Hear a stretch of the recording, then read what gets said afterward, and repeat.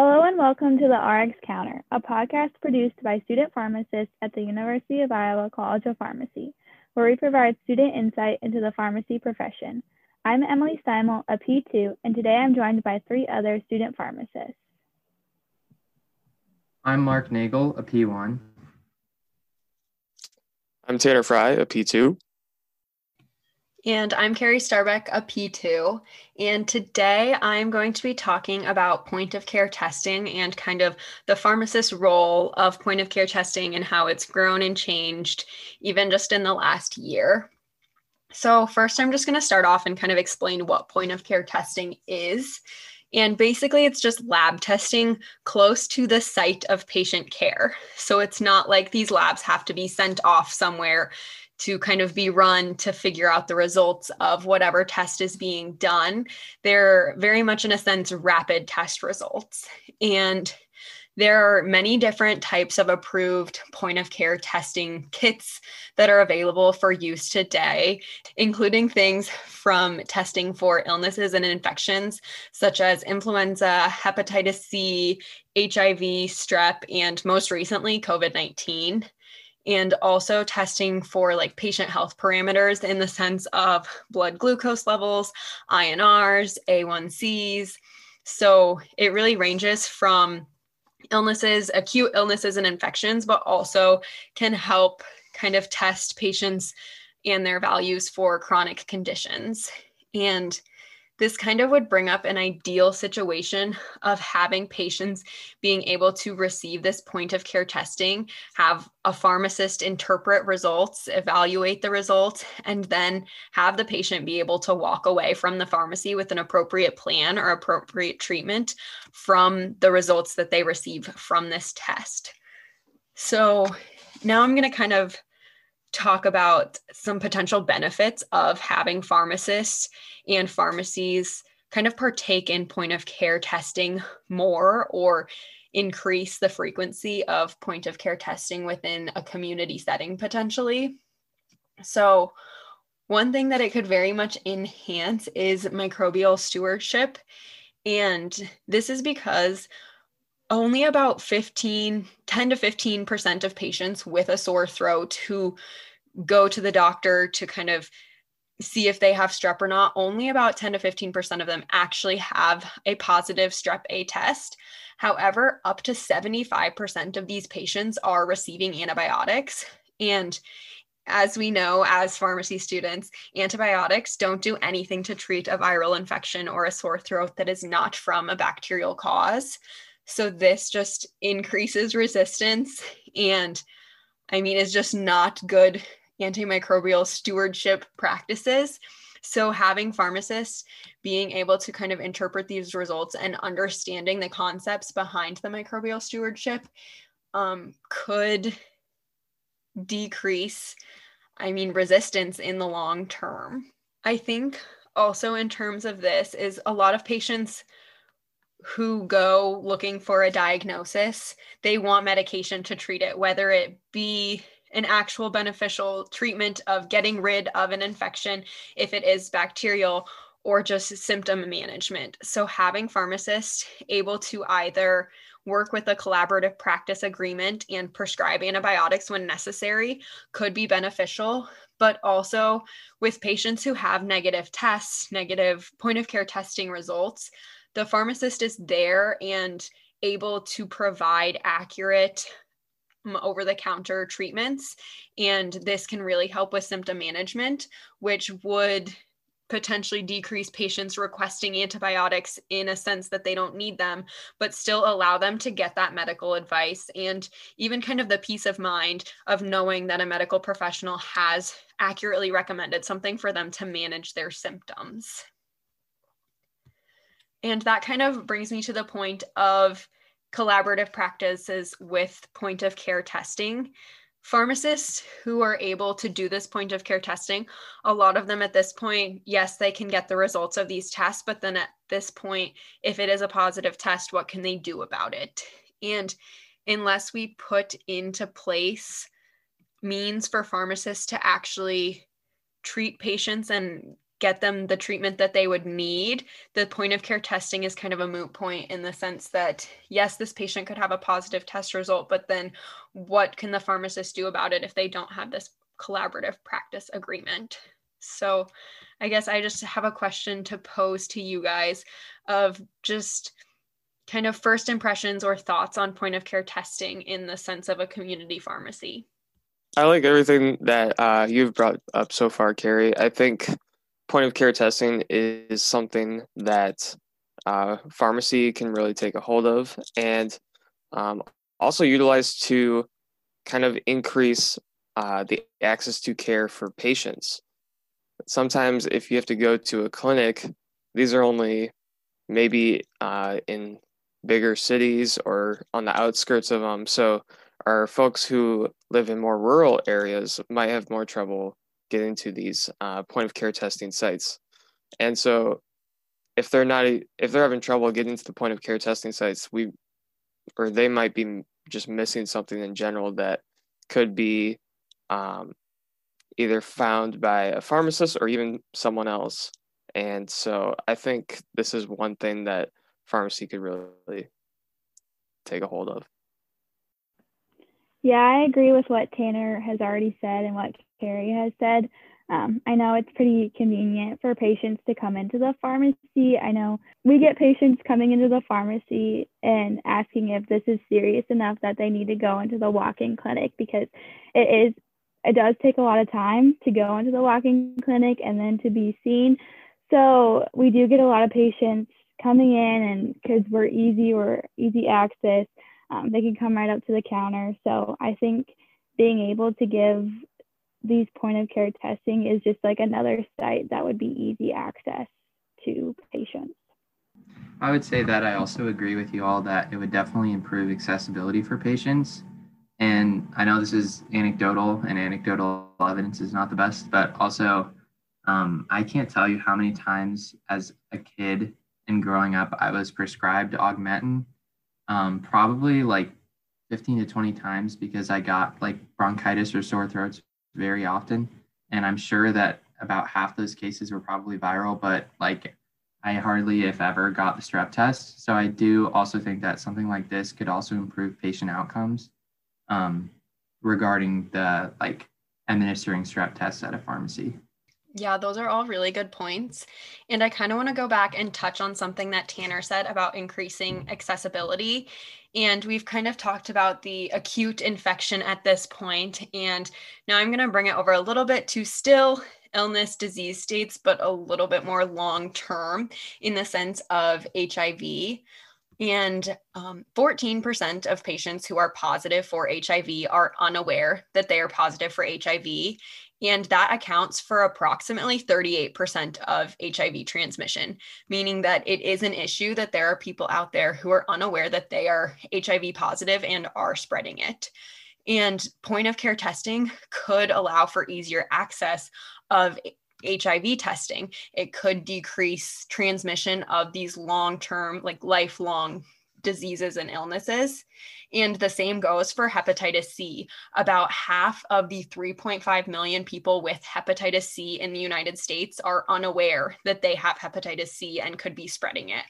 So I think this increased accessibility could potentially bring these numbers down of the amount of people who are unaware of these long-term diseases that they could be spreading, and could really benefit just the general public health. So one question I have is, for our pharmacies, like, for example, just like one of your chain community pharmacies, such as Hy-Vee, Walgreens, CVS, how can those type of pharmacies go about getting a collaborative practice agreement?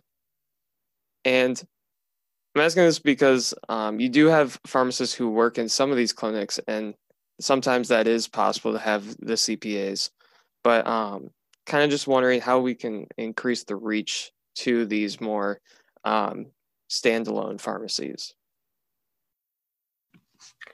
I mean, I think we always go back to advocacy and legislation, but really that's what it would take to be able to get these collaborative practices going and kind of mainstream for most pharmacies, because laws in place do not allow pharmacists to currently practice at the top of their license, and changing legislation is what could allow pharmacists to do just that by, administering these point of care tests and then treating patients accordingly.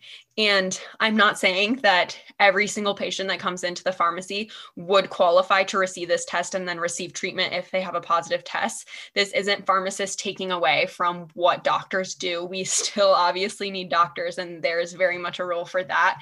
It would just potentially allow access for patients who have illnesses but don't necessarily need critical medical care, that they can be treated by a pharmacist. So in the sense of the HIV and hepatitis C, we wouldn't necessarily need a collaborative practice in this sense, because a patient could either get a negative test and they could go about their life knowing that they're currently negative for this transmissible disease.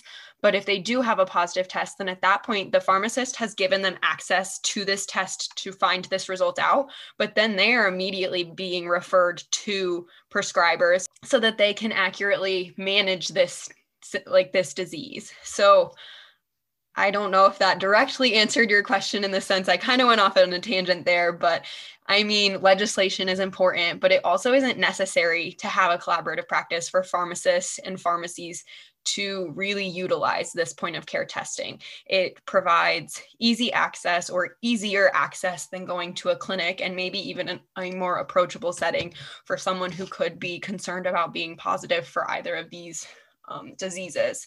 So I think collaborative practices would be great in the sense of acute illnesses, but not necessary for all point of care testing.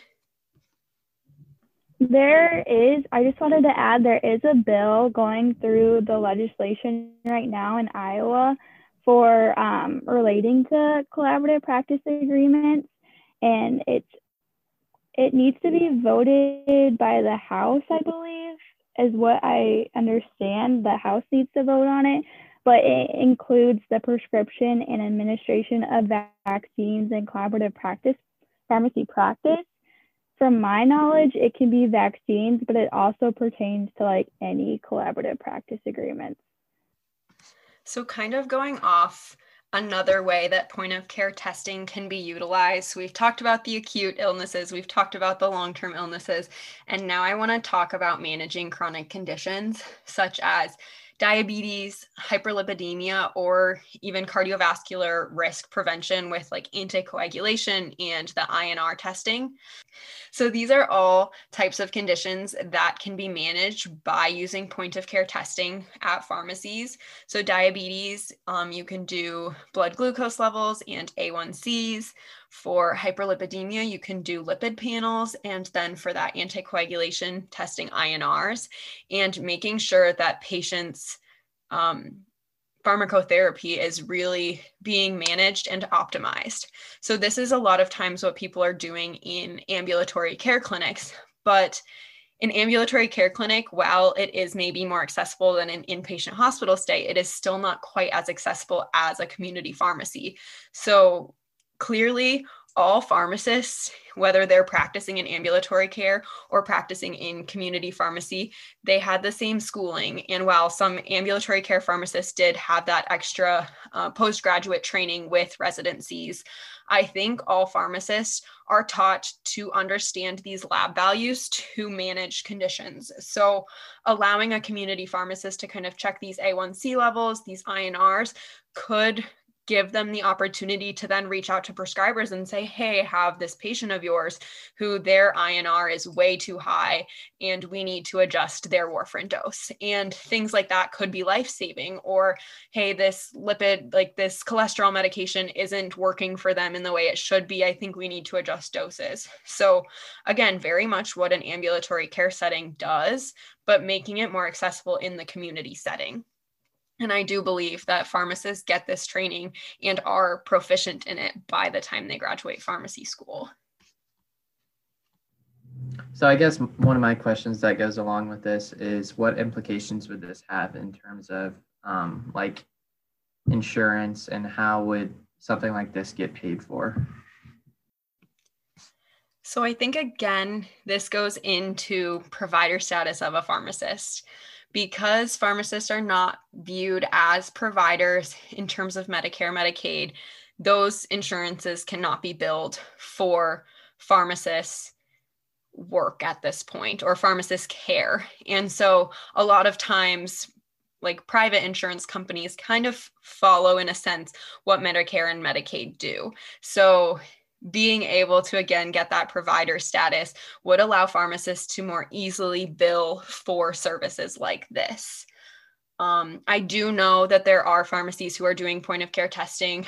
I mean, especially with COVID right now. So rapid antigen testing and antibody testing, pharmacies are just charging out of pocket costs right now. And I know, at least at my job, we've told patients you do have to pay out of pocket right now, but we will give you a receipt and you could try and submit it to insurance later. But that's, again, at the moment, putting the kind of the burden on the patient at this point, saying, hey, we can provide this testing for you. We still need to be reimbursed. And we really encourage your insurance company at this point to reimburse you for it. But there's no guarantee right now at this point. So, I mean, being paid for it, pharmacies could say, we're charging this amount out of pocket, and make it comparable to what patients' copay would be if they were going to a clinic, is one way to kind of address that without the provider status at this moment.